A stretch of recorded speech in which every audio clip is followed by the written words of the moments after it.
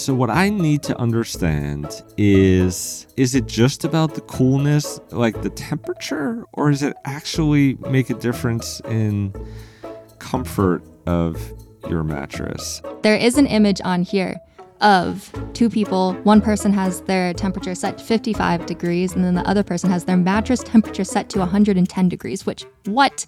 Seems unhealthy. Right? Like, that's too hot.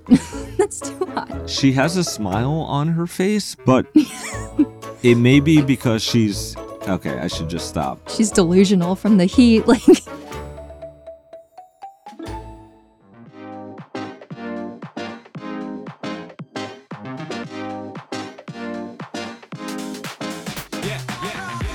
Welcome back to Mastering Retail, a podcast masterclass covering everything you need to know about e-commerce, brought to you by Flywheel Digital.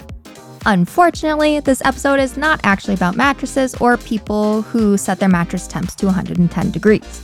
We do, though, have a special guest here today to talk about his new book, Winner Sells All, Amazon, Walmart, and the Battle for Our Wallets. But first, my name is Emma Irwin, and I'm a senior editor and specialist at Flywheel. Without further ado, let's meet our guest. Jason Del Rey. I'm the author of the new book, Winner Sells All. I'm also a longtime business journalist. Perfect, thank you. And then one of our intro questions for everyone is, we usually ask what the last thing they purchased from wherever they shop the most, but because your book is about Amazon/Walmart, where do you shop the most of those two? Ooh, it's close now. I'd say it still leans probably maybe 65-35 Amazon over Walmart. Target's also in there somewhere. In that case, I'm going to ask you what the last thing you purchased from Amazon was. My own book doesn't count, does it? No. That is not. Gonna have to say no on that one. I did not buy my own book. Okay. So the last thing I bought was a cushioned seat for big and tall men or women that go on bleachers, a birthday gift for my brother-in-law. Love that. Okay, last question for you, which you're going to answer at the end of the entire interview. But we ask this to everyone as well, just something that lives on a digital wish list of yours, which is always interesting to see what people spew out for all of this. But it just means it lives in a cart and you won't actually purchase it.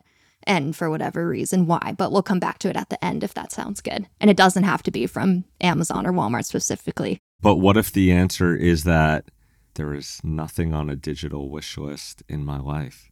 You don't have anything. Not like one. I don't believe you. Not one single thing. There's something I've been intrigued by, but have not pulled the trigger on. But I will look it up to make sure I have the right name. Okay, I got it. Amazing. We'll bring it back in the end because now I'm dying to know. In this episode, we're going to learn about Jason's background, how he came to be a prominent journalist covering e-commerce, an overview of Winner Sells All, and we're going to hone into the book from a CPG perspective, focusing mostly on one of the chapters that tells a bit of the story in the Amazon-Walmart quest for CPG domination. From my research, Winner Sells All is this culmination. It's 3 years of work. You quite meticulously studied the two kind of retail behemoths that we know in the US, Amazon and Walmart. But I'd love for you to tell me a little bit about your journalism journey to becoming so well-versed in Amazon and Walmart, and you're highly respected at our company for your reporting. So, trying to think if I'm giving the abridged or unabridged version, maybe somewhere in between. Probably since college, I had an idea I wanted to go into some type of journalism. I thought I was going to be a sports reporter like I had been briefly before going to journalism school, but there were no good sports journalism jobs at the time. And so I kind of fell into business journalism.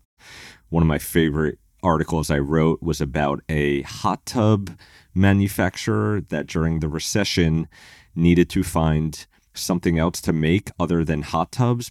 And so they spun off this little lab that realized they could make stand-up paddle boards. And I got to go out in the Pacific Ocean on a stand-up paddleboard at 5:30 a.m. in the morning and fall off repeatedly without a wetsuit. So I kind of fell into business journalism and eventually got to a place where I was covering media companies at Advertising Age, which is a great trade publication. Was happy there and was covering digital media and advertising technology. And eventually, over the years, grew to really love covering retail and e-commerce, Amazon at differing points. And over time, also covered Walmart in depth, especially after they purchased Jet.com. So loved writing and reporting and thought I would be a sports journalist and sort of fell into business journalism and never looked back. So you recently wrote a book, Winner Sells All. Can you, not necessarily in brief, but without reading the entire book to me, kind of tell me, what is Winner Sells All about? Who is the target audience? Was it always that was the target audience, or you wrote it more as like a personal project? Damn, if that was a personal project, that was a terrible use of 3 years and strain on my marriage. But no, so it was basically, I look at it as the inside story of the greatest business rivalry of the 21st century is sort of what my internal framing was. And so the audience, to me, the sweet spot of the audience or the target audience was anyone who's works in e-commerce or retail or cares about e-commerce and retail for could be a variety of reasons. Their spouse works in the industry. They're curious about how powerful these two players at the top of the industry have gotten. They love Jeff Bezos or Andy Jassy or Doug McMillon, or hate Jeff Bezos, Andy Jassy, or Doug McMillon. But really, the sweet spot was anyone who is interested or works in retail or e-commerce. And then I was hoping there would be some readers who sit outside of those industries but care enough or are curious enough about how these companies got to be as powerful as they are and where they might go from here.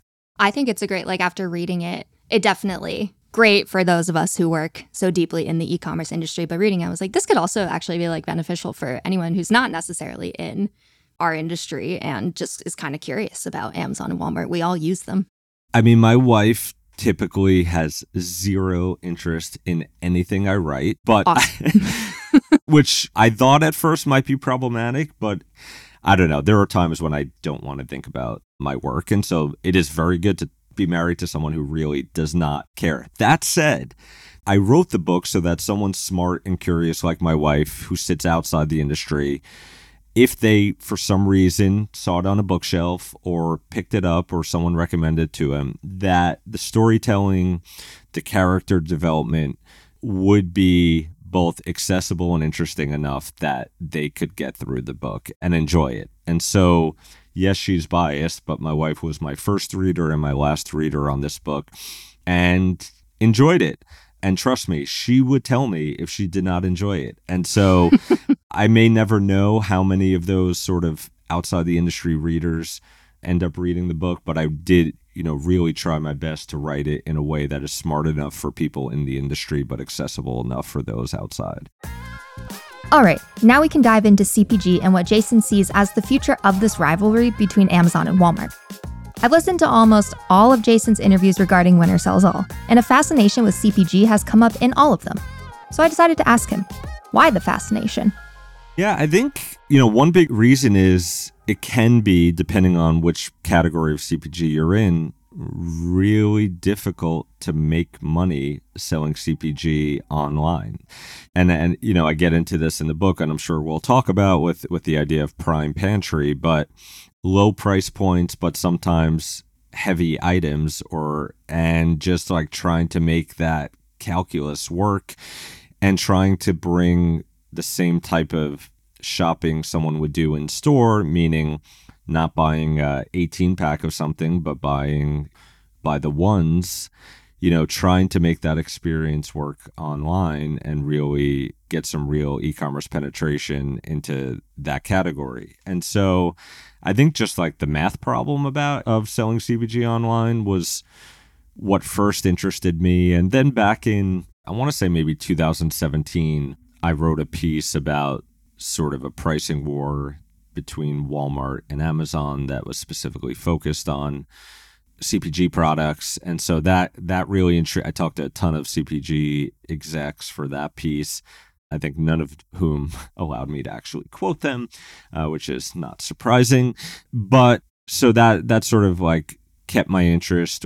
But over the years, frankly, I wasn't able to for a variety of reasons, sort of dig into CPG all that much in sort of a long form way. And so when I had this opportunity to write this book, knowing how big obviously Walmart is in grocery and CPG, and Amazon's sort of various attempts to get into grocery and CPG in a real way, I tried to look for a way to tell a story there that was interesting to me and hopefully readers, but also one that maybe wasn't super well known to the broader industry. And that sort of led me to the rise, I don't know if you could call it a rise, but the rise and fall of the Prime Pantry idea. Well, I loved the Prime Pantry chapter, and we can dig into that a little bit more without because we want people to read the book, right? So like we don't have to give away the whole chapter. But I think it's one of the most fascinating things. And I've been at this job long enough that when I started, I worked on grocery accounts, Prime Pantry was still a thing. And then during like the beginning of COVID, I even would shop via kind of Prime Pantry. But goddamn, it was so difficult to actually check out of Prime Pantry with the separate cart and everything. Yeah, just one of my favorite quotes from the book was a former executive, I think on the record, a former Amazon executive, who was just like, between the separate carts and I think like different pricing depending on which part of Amazon you were shopping in for similar or the same products, like, man, I am not proud of that. And that was someone who actually had veto power to change the idea in the early days. But anyway, sorry, I think I cut you off, Emma. All good. That is okay. I would like for you to kind of describe from your research, like, what was the point of Prime Pantry in the beginning, and then synopsis going down the hill, what ultimately led to its demise? Yeah, so at least according to what Amazon calls their PR FAQ memos, so, when they're developing an idea, writing a press release for what this product, what this product would be when it's released to the world, and then answering what they think would be common questions from the PR FAQ, which was written by Doug Harrington, and I cite in the book, basically had to do with like, if we want to fulfill our grand vision of being as big in retail as a Walmart or a Target, we're going to have to figure out how to sell super commonly purchased products. And the exact product that they wrote about was, I think it was a 6-pack of Diet Coke. Like, how are we going to sell that for a good price online? And again, low price point, but kind of heavy. And so it started all with Diet Coke. And yeah, they really were trying to figure out, how do we let people shop how they shop in a store for CPG products? Again, trying to avoid the 24-pack of whatever, tuna, deodorant, I don't know, and do it in a way that we don't completely lose our shirts on. And, they came up with this, but it was partly starting with the consumer. I think some people would say a reason why it ended up failing was because it was as much or even more so about the economics, which is like understandable, but it created this, for people who don't remember, Pantry was essentially, even if you were a Prime member, you had to pay, I think, $5.99 or $4.90. I think $5.99 initially, this is, for a box that you could fill up with as much CPG goods, so bottle of soda, bottle of shampoo, 6-pack of Diet Coke, as much as you could, and not have to worry about a bulk purchase, but you could, and they created what was pretty interesting, but also kind of confusing, this virtual or digital representation of a shipping box. And they would tell you like how much room you had left in that box after you added a product. And so I thought that was like cool. It was very like, Amazon's very much about like one click, right? And this was like many clicks and like looking at this box. And even for me, who at the time felt like Amazon could almost do no wrong as they tried out new things, it felt like it was going to be an uphill battle, and it turned out to be one. And do you think, in terms of, the only way I can like best phrase this is like the hunt or the search for CPG domination, which I don't know if that's how both companies actually think about. Maybe they do think about it as the hunt for CPG domination. Yeah. But in the future, do you think one of them this is more of a personal opinion, but based on research, like one of them is ultimately going to come out winning of selling all, specifically in CPG. I think, listen, Walmart's been at this a long time, and their pickup business, I'd love, I don't know if you have this data, I'd love to know what percentage of their pickup business or curbside business is CPG/grocery, and how much it's different or not from in-store sales. So if any listeners know that, my nerdy retail e-commerce brain would love to know. Hey, it's Narration Emma. I don't have exactly this data as concisely put together as Jason is looking for, but from our friends at Edge Retail Insight, I can tell you that in 2022, edible grocery sales from Walmart.com were $22 billion and $265.5 billion from in-store. Health, beauty, and personal care e-commerce sales, $4.3 billion versus $20.3 billion in-store, and household and pet e-commerce sales were $3 billion versus $17.9 billion in in-store sales. Okay, that doesn't specify the fulfillment method of the e-commerce orders, such as pickup, but it is interesting to look at the sizes of the channels by category for Walmart. Back to Jason. I think Walmart has expertise in this field. And obviously Amazon still sells a ton of CPG, right? Just in maybe different pack sizes and the like. And I think they'll keep going at the quote unquote problem of trying to have you be able to buy that one tube of toothpaste at a reasonable price. And they were doing it for a while, and I didn't know how they were doing it. Like, I think I wrote an article many years ago about being able to order a $2 item and have it delivered the next day. And I think it was a single tube of toothpaste. I think they'll keep going at it.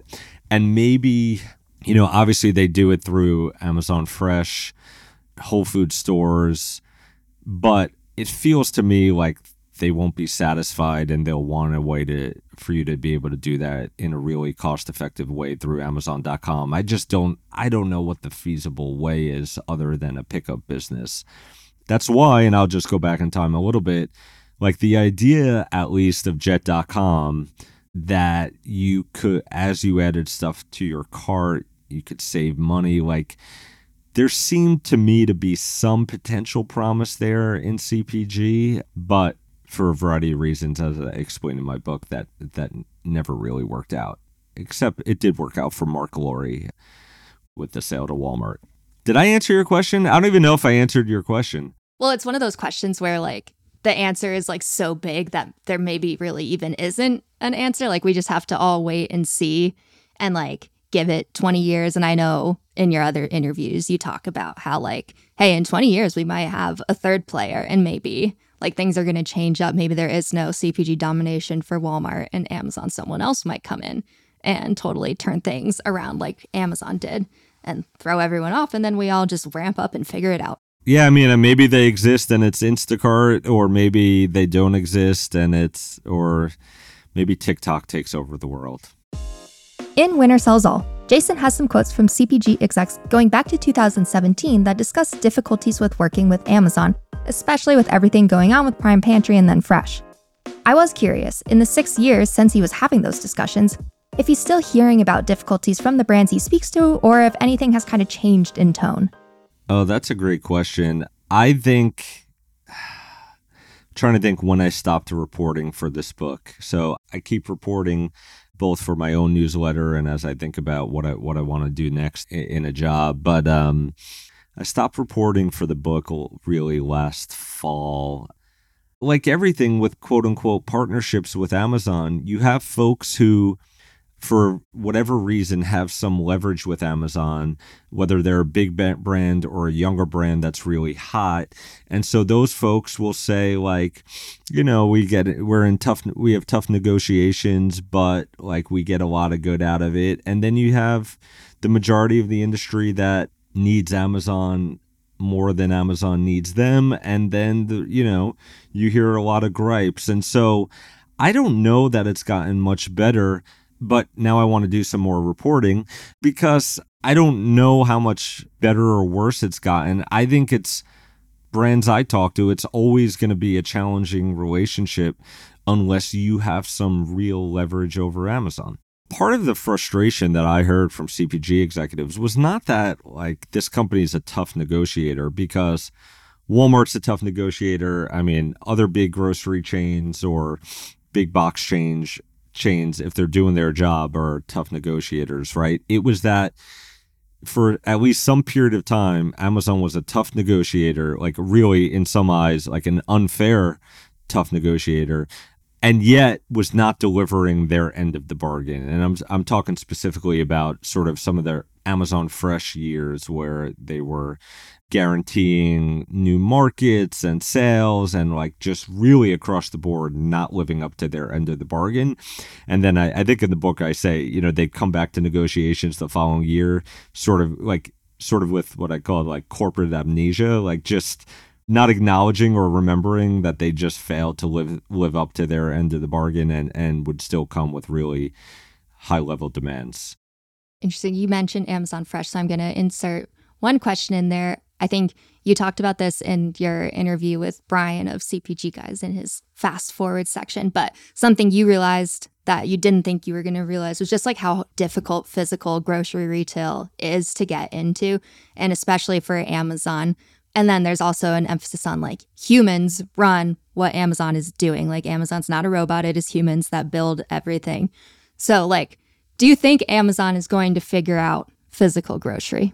I think they're going to keep putting a lot of time and money behind it. I think they believe it's a must have. And so what I've seen so far like makes me really skeptical that they're going to figure it out. But I've covered them for 10 years and just never want to bet against them when it's something they're going to spend a lot of time and money on. So that is a nuanced non-answer, but that's the best I could give you. I'll accept it. I take that. The last question I had for Jason stems from the June episode of This Month Above the Fold, and Patrick pointed out that the book doesn't heavily cover competition in that ad tech media space between Amazon and Walmart. So of course, I then went and asked the writer himself. I tried to write about things where there was a real rivalry between the companies and or sectors, and there is now, but as I was writing the book last year, I mean, I forget what the sales numbers were, but Walmart really just got started in this space and in a big way in like the last, putting aside when they announced Walmart Connect, like in the last like 18, 24 months. And so part of it was just in terms of my reporting and where I was at with the book, I felt like it was still a space where Walmart was tiny and just starting to get going. And so was not going to be a space that I necessarily had the time or would choose, or it made sense for me to dive deeply into. That said, I mean, you probably could write a half a chapter or a chapter about the ad space. I just, based on my timing and where the rivalry in that space was at, I made the decision that it wasn't a fit for this book.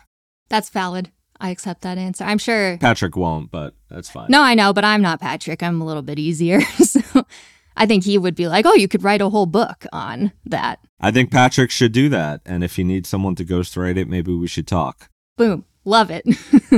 So I'm kind of curious. What's next for you? Do you know? Are you just going with the flow?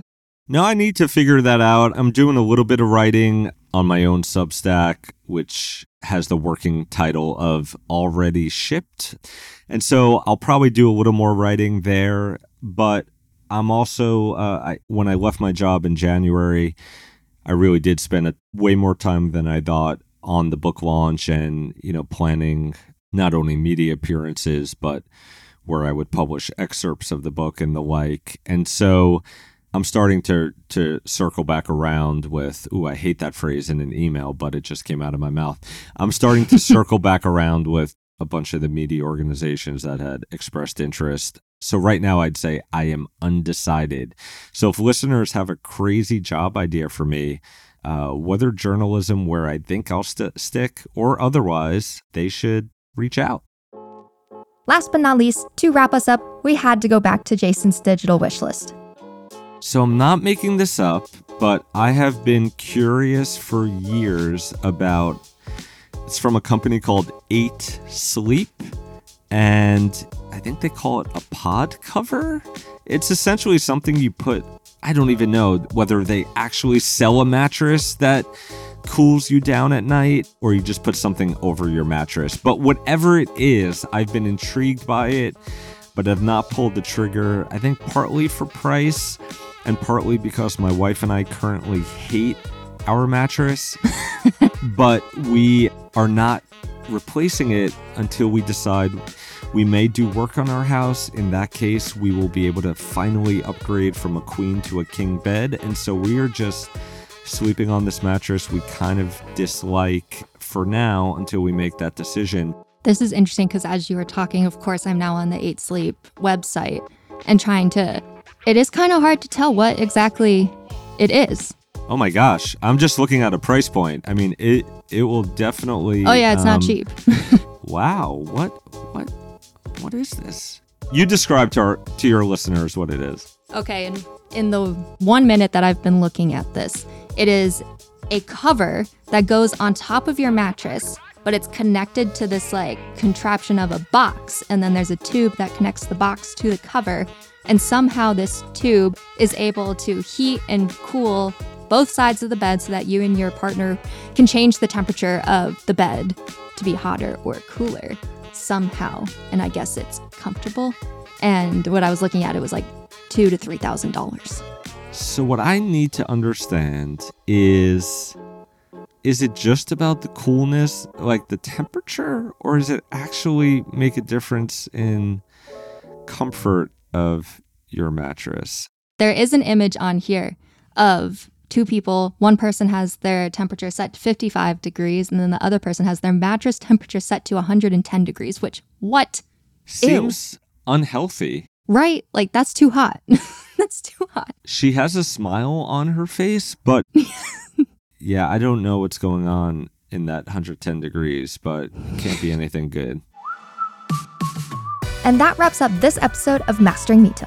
If you don't already have Winter Sells All in your shopping cart, what are you waiting for? Thank you, Jason Del Rey, for your time and labor required to write this book. We hope you've enjoyed the conversation. I'm Emma Irwin, and this episode was produced by Klaus Cancel with sound design by Enos Tenji. See you next time.